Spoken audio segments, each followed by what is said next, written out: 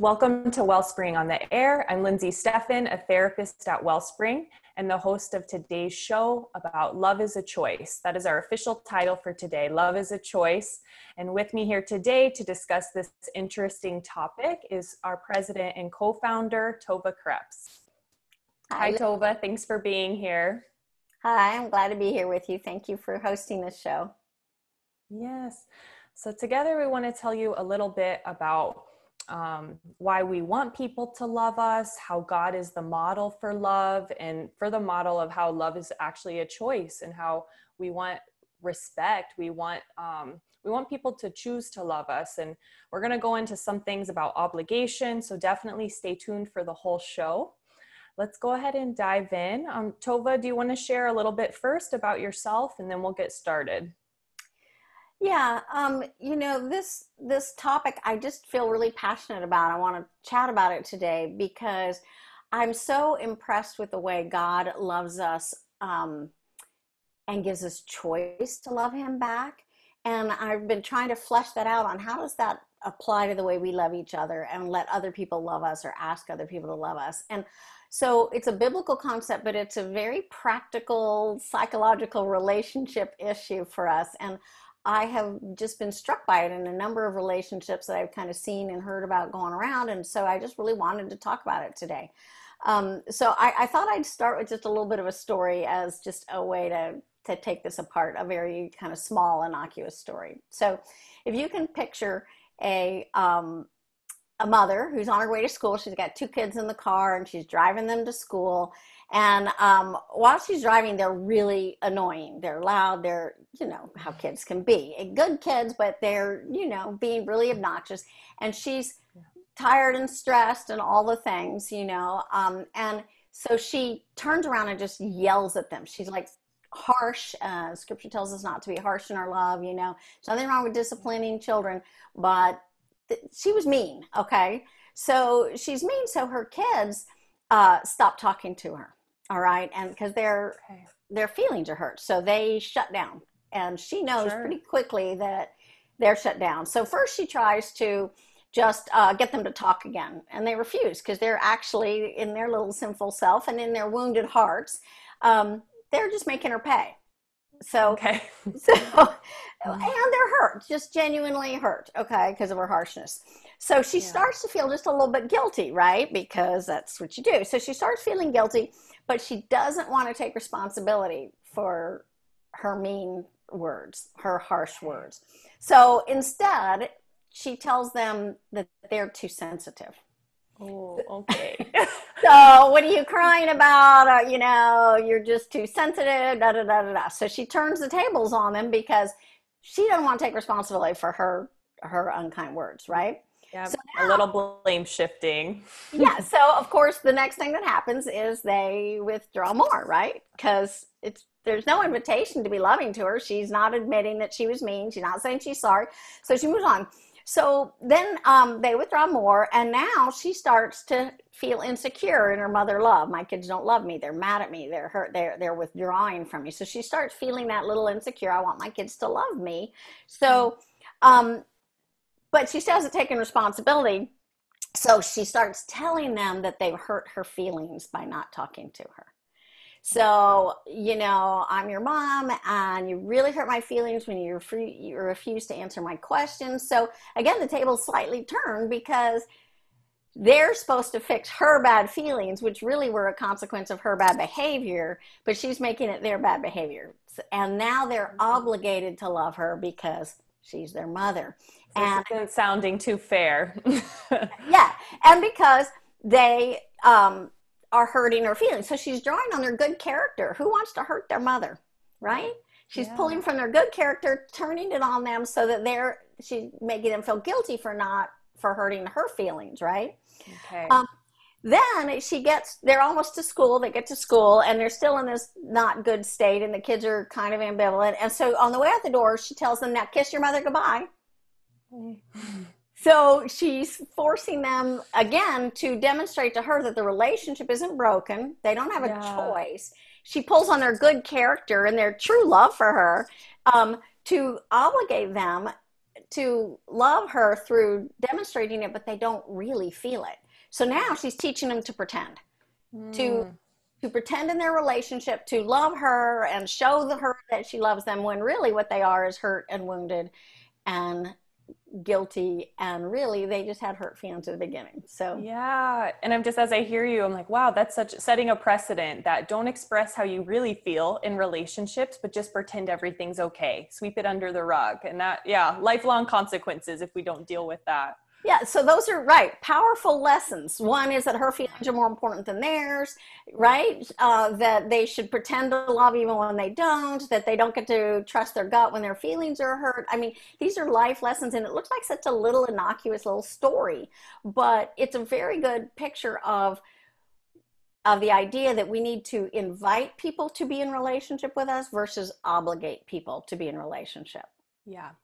All right, so I want to build on that with the idea that God is our model for this. And Lindsay, I know you've got examples too here, but I brought a few in, and I'm sure you'll come up with some. But yeah, but when we think of God's love for us, if there's anyone in the whole universe that we should be obligated to love, who could pull that card? You owe me. I created you. I give you life. I sustain you every day. I bless you with everything you need to live. You owe me relationship, right? I mean, God could say that. He could, absolutely. There's no argument against any of that.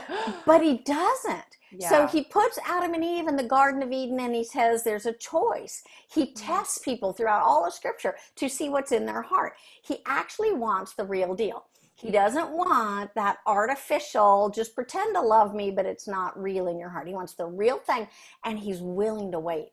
He's willing and patient and is a respecter of our will. And that's a phrase I'd like people to remember. God is a respecter of our will. Now, I'll put a little caveat in here because I am personally a Presbyterian, so I do believe that God calls us and chooses us, and whether people listening believe that or not. I still don't think that this, whether you're Baptist or a Presbyterian, I don't think this matters. There's still great evidence in Scripture that God respects our will and a choice. So I had a couple ideas, but do you have any that come to your mind? I bet you do. Stories of where God respects our will? Yeah, well, it made me think actually more of clients I sit with and the issues that are coming up where, feeling like, oh, you did this, but you didn't do it, kind of like how God says, give with a cheerful heart. And kind of, with spouses you sit with in counseling, it's, you did it, but you had that smug look on your face. And, it's kind of, because of the attitude, again, like you're saying, the attitude of your heart, if it's true, authentic love, it almost negates the actions, right? If I do the quote unquote right thing, like the kids gave their mom a kiss, but there's not a real feeling of love there. And so I feel like, yeah, it's making me think of a lot of counseling scenarios where we want people to authentically choose to love us, right? Not just maybe doing the right thing, discipline, demonstrating love, that's all well and good, but it needs to also come with that heart attitude. And that's what God's holding out for. And he will wait to choose it. So I think about Revelation 3:20 says, Jesus speaks and says, behold, I stand at the door and knock. If anyone hears my voice and opens the door, I will come in with him and sup with him and he with me. And so he is literally a respecter. He could barrel down that door. He could make us, we owe it to him, but he doesn't do that. He waits. The prodigal son, the father lets the son go away. He chooses to go away and he waits. And as much as God is the father in that story is welcoming him the moment he runs in the driveway, comes up the driveway, right? But the father does not go to the pigsty. Right. He doesn't manhandle them back. You have to stay. You have to love me. Look at all I've done for you. I had other scriptures that came to mind. The Matthew 19, the rich man who comes to Jesus and who's a rule follower. He did all the rules. And he's like, what else do I have to do? And Jesus says, well, give away everything you have. And it says he went away sad because he had many riches. So, and what did Jesus do? Yeah. Nothing. He stood there and let him walk away. Yeah, that always sticks out. He didn't chase after him. He didn't say, wait, but did you really think about it? I mean, this is a good situation for you. And so there are all these Old Testament ones. Moses tells in Deuteronomy 30, it says, this day I'll call the heavens and the earth as witnesses against you, that I have set before you life and death, blessings and curses. Now choose life. so that you and your children may live, and that you may love the Lord your God, listen to his voice, and hold fast to him. I put a choice before you, and Joshua did the same choice. Choose you this day whom you will serve. As for me and my house, we will serve the Lord. We have a choice, and God is going to wait for us to choose or not choose, whether we will stick with him. He will let people turn away and then be apart from him and out of relationship with him for all eternity. Okay.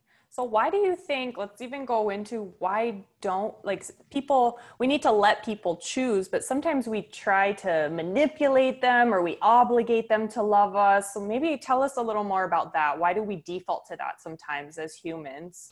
Yeah, and I know even maybe after our little break I'll finish this, but I'm going to get started because we do not want to be vulnerable enough to be chosen. We don't want to stand in the lineup and wait for someone to pick us. That feels terrible. We don't want to be last pick for the team. We want the girl to choose us, the boy to choose us. We want our kids to love to be with us, but we don't want to be vulnerable. And so when we give people all the choice and we just are obligated to be as nice, lovable people as we can be, and we'll talk about that in a minute, but that's really vulnerable because we can't control their response, and that makes us in a vulnerable place. So what we do instead, we have a long list of ways to get them to obligate us. So you can think about some of these with the mother story. So one is through shame. So that could be the verbal abuse. If I can make you kind of stay because I can call you names. Well, you're just a this, or you're just a that, all those name callings, telling you you're wrong all the time. So you feel ashamed. So the more we put somebody down and make them feel ashamed, the more weak we make them and less likely to leave because they feel like, I'm lucky to have you. Yeah. Because look I'm so rotten, who else would want me, right? Yeah, I'm hearing so much that verbal abuse is very powerful, that manipulation where take away your self-esteem, cut you off from people, and then you kind of feel like, oh, well, at least I have you. I'm lucky. And that's the message, is you're lucky to have me because you're so bad and I'm so great. And so I put you down, and then you're kind of lost in this place where you lose all that self-respect. Similar is in a step up is actual fear. So even into domestic violence or fear. If you leave me, I'll take the kids. I'll make you pay. You'll never find someone else. And even just the fear of abuse itself. I could be hit. I could, they could take all my money. These are ways of making somebody stay with us by taking away their choice. Yeah. And it's so sad when you think of it, like do you want to be loved out of fear? Like, I'm terrified, so I'll be with you. Like, that is not really at our core, at our healthy self. That's not the kind of love we want, of course. But people will trade if I can't, because they don't feel lovable. Yeah. And so if I can't get you to love me, I can at least have power over you. I'd rather have power than nothing. Right. I'm not alone. I'd like to be loved, but if I can't have love, I at least want power, because then I can at least get my way. It's a bad trade, because the power it's never enough. It's never enough to make up for that hole of not being loved and feeling lovable. Yeah. A lot of deep pain in that abuser. They are fearing rejection, and absolutely. If I don't control you, you'll go away. Yeah. Yeah. Okay. Well, Tova, we're actually going to go ahead and take a short break. So we will come back though and discuss a little bit more about this with the obligation and manipulation, but we will take a quick break. All right, listeners, we will be right back. Hey, welcome back to Wellspring on the Air. This is Lindsay Steffen. If you're just joining our show, our topic today is Love is a Choice.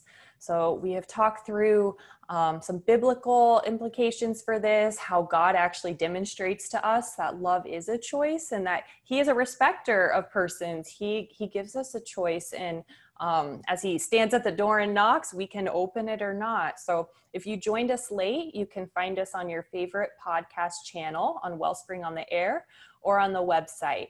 So go to wellspringmiami.org and just search for this topic, Love is a Choice.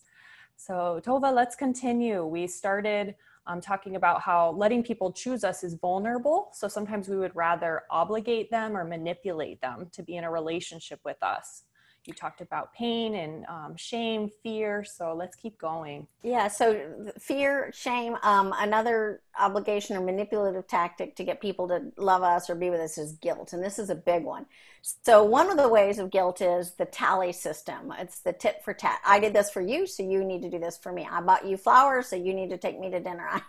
You know, Okay. whatever those things are. So, it's a tally system, and I'm really trying to make you feel shame again or guilt because you're indebted to me. And of course, we always keep more track of all of our tallies than their tallies. So the people Of are always course. obligated to us and not us to them. And We're a little bit biased for a sure. little biased. And so, but people, there are families that live all day, every day under the tally system.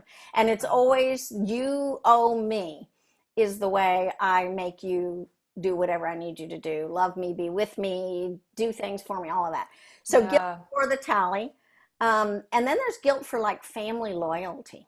So, well, I'm your mother, or you know, you're my mother, so you have to give me all the time, you know.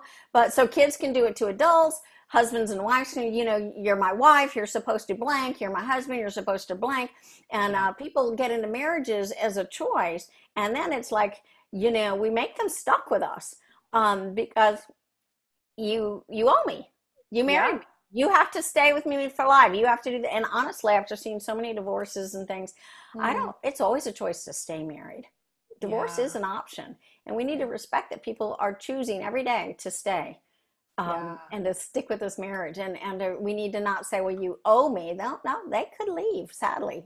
Sadly, they could leave. And there's kind of those, I think, preconceived notions about what you owe me as a wife or as a husband. And we got to talk about that in our premarital, because how you grew up and your definition of maybe a wife and husband might be so different than your spouse's. Right. So you're obligated to do all the housework, or you're obligated to do all the outside, you know, the yard work or the job or the whatever it is. And that really happens a lot with chores, where we just, you know, raising a family is a lot of chores.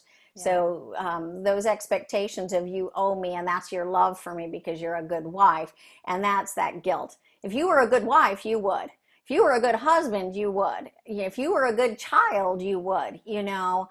And so those are ways of requiring people to love us because of this family loyalty, and sometimes it gets really twisted for the sake of what we want people to do for us, you know. Because the truth is, we should be loyal to our parents. God tells us to honor our parents, and we should be loyal to our family members. But that also is ultimately a choice, because those relationships can be broken. People don't have to stay in relationship with each other into adulthood, particularly. Right. They could just choose to never come home except maybe for 2 hours on Thanksgiving, you know. Relationship is a choice. You know, being a family member is an obligation. We have some biblical mandates around that, but being a relationship, enjoying your company is not an obligation. And you can't force that. If you don't enjoy someone, you don't. And maybe because they're breaking your boundaries or doing things that make them unpleasant to you. But as you're talking, I'm just thinking how a lot of people use even good Christian as a language that kind of manipulating, well, you're a good Christian, so you should do this. Those should statements that are really shaming. Like what, and it's their perspective. Like, I think you're a good Christian, so you're a good Christian wife or husband, so you should do X, Y, and Z. Or you're a Christian, you know, son, so you should do this for your mother. So just kind of even sometimes maybe using God's name to justify things that perhaps God has not mandated. Yeah, we actually call that spiritual abuse, but really it's shame and it's guilt. But in that case, it's taking advantage of someone's good character. So because they see themselves as a nice person, you can be nasty to them and they'll stay polite because that's their character. And so you can get away with treating them badly because they're not going to stand up to you because they're nice. Or their character, their belief in themselves. I'm a good Christian. I'm a good mother. So therefore, and people can take advantage of each other's good character by making people feel guilty, or I don't want to be that, you know. And maybe I Go ahead. said I was sorry, so you have to forgive me. That kind of language where I tell clients like, yeah, God calls us to forgive, but that doesn't mean you have to choose to have relationship with the person if they are ongoingly still abusive or breaking your boundaries. So yeah, I think people twist words and what even the definition biblically is of forgiveness. Right, it's true. And then the last one, kind of on those obligations, is actual emotional blackmail, and that again is taking advantage of someone's good character for your sake. So, it's something severe like, if you leave me, I'll kill myself. Yeah. I mean, that's a big one. It's emotional blackmail. Because of your good character, I'm going to make you love me or stay with me because I'm going to emotionally blackmail you, you know. Or the other emotional blackmail is, if you don't love me or don't do what I want, I'll be mad at you. I'll either Yeah. be hurt and you'll feel guilty for hurting me, or I'll be angry and you'll feel afraid of my anger. All of that is emotional blackmail to keep people in relationship with us the way we want. Yeah. So, well, let's move to some positive. Let's do it. Yes. So this was a lot of the negative and kind of the, yeah, pointing out maybe what some of the verbal abuse and manipulation looks like. But yeah, give us some hope, Tova. All right. So I want to kind of talk about giving people choice means that we respect them. And I actually believe that there is no love without respect. It's not love. It's obligation, it's manipulation, it's loyalty, it's all those things we just mentioned. It's Yeah. not love. Real love has a choice. So the first thing is I give you a choice. So I invite you to love me. I invite you to be in relationship with me. And that's vulnerable because all it is an invitation, and you could say no. You always have the choice of saying no. But real love gives it as a choice. So, and that means the scary thing is we have to be responsible for being lovable. That's So scary people, for people. that's scary. Now, Yeah. instead of, it's not your fault, you know, for not loving me. It's mine for not being lovable. And the truth is, all of us are like capable of being lovable and likable. It's not our innate characters. All of us are very capable of being lovable, but we may not act in loving, kind ways. So I think we have to take some responsibility for being a positive person, a pleasant person, a non-critical person, someone who's safe to be with, someone who's pleasant to be around. I mean, it's pretty automatic when people are very kind and loving to us, the way Bible describes love. It's winsome. Yeah, you're drawn to them. You can tell they're genuine, and their positivity, their loving character towards you. You can tell that they mean it, and that feels good. You feel at ease immediately. Like, oh, they're being themselves and I can be myself. So here's the twist. If we take responsibility for being loving ourselves and loving them first, the actual automatic consequence is that people do enjoy us and come into relationship with us. But when we do it the other way, I'm going to obligate you, it actually drives people away because it's not pleasant. So, yeah. I mean, listen to scripture about love. So, and you all know this, I'm sure, but love is patient, love is kind, it does not envy, it does not boast, it's not proud, it doesn't dishonor others, it's not self-seeking, it's not easily angered, it keeps no record of wrongs.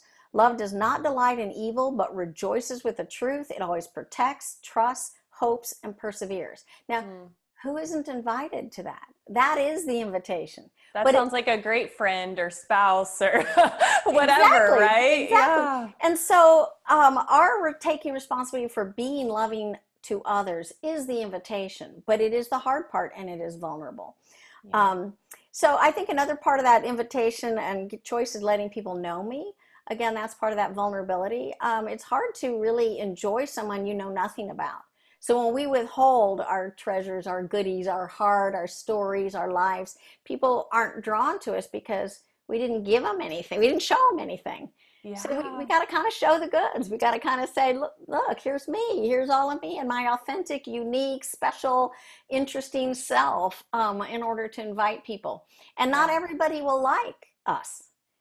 Yeah. That's just a fact because not everybody's a match, you know. I mean, we show our authentic self and some people go, nah, not my style.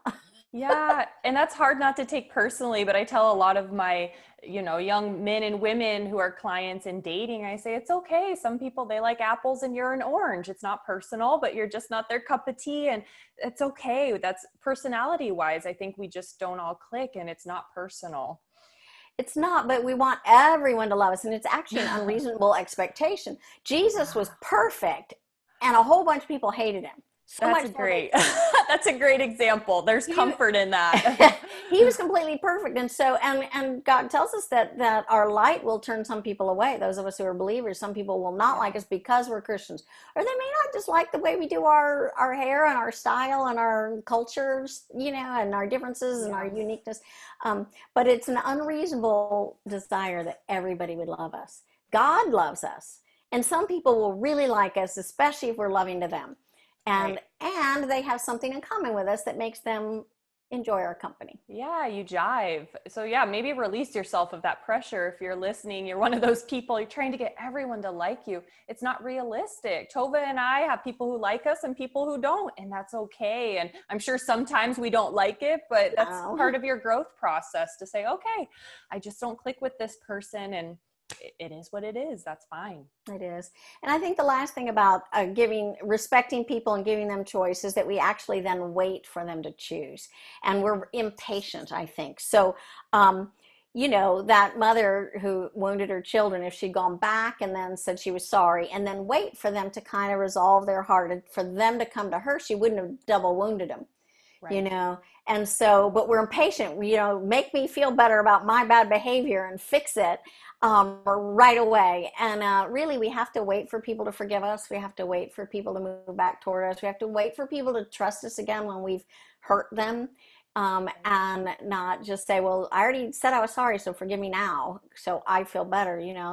It's about the patience of waiting and accepting and others people's choices not to forgive us today, not to move toward us yet, not to trust us again yet, and not jumping into manipulation to make them get there faster. So we have to deal with our own anxieties that we'll have to wait. We won't get that instant gratification of, oh, I love you, I forgive you, the moment you apologize after we fought 5 minutes ago. That's not realistic. We have to be able to kind of sit with our own discomfort as we rebuild trust. And so love is a choice, and we have to give people that choice and invite them to love us, and without respect there is no love. So awesome. We have to respect those choices. Very good. Well, it's actually time to close out the show. Yep. So we were perfect on timing. I love it. So thank you, Tova, so much for joining us and just sharing some of your heart and what scripture says about this. So we hope you all learned a lot and can apply this to your own relationships right now. Thanks for joining in. And again, if you joined midstream or missed some of it, go ahead and go to the podcast app and go to Wellspring on the Air, or you can go to our blog, wellspringmiami.org. So the title of today's show, again, was Love is a Choice. And also, we'd love to hear from our listeners. So reach out. You can write to us in comments or questions to ontheair@wellspringmiami.org. So it's time to wrap up. This is Lindsay Steffen with Wellspring on the Air, because hearts and minds matter.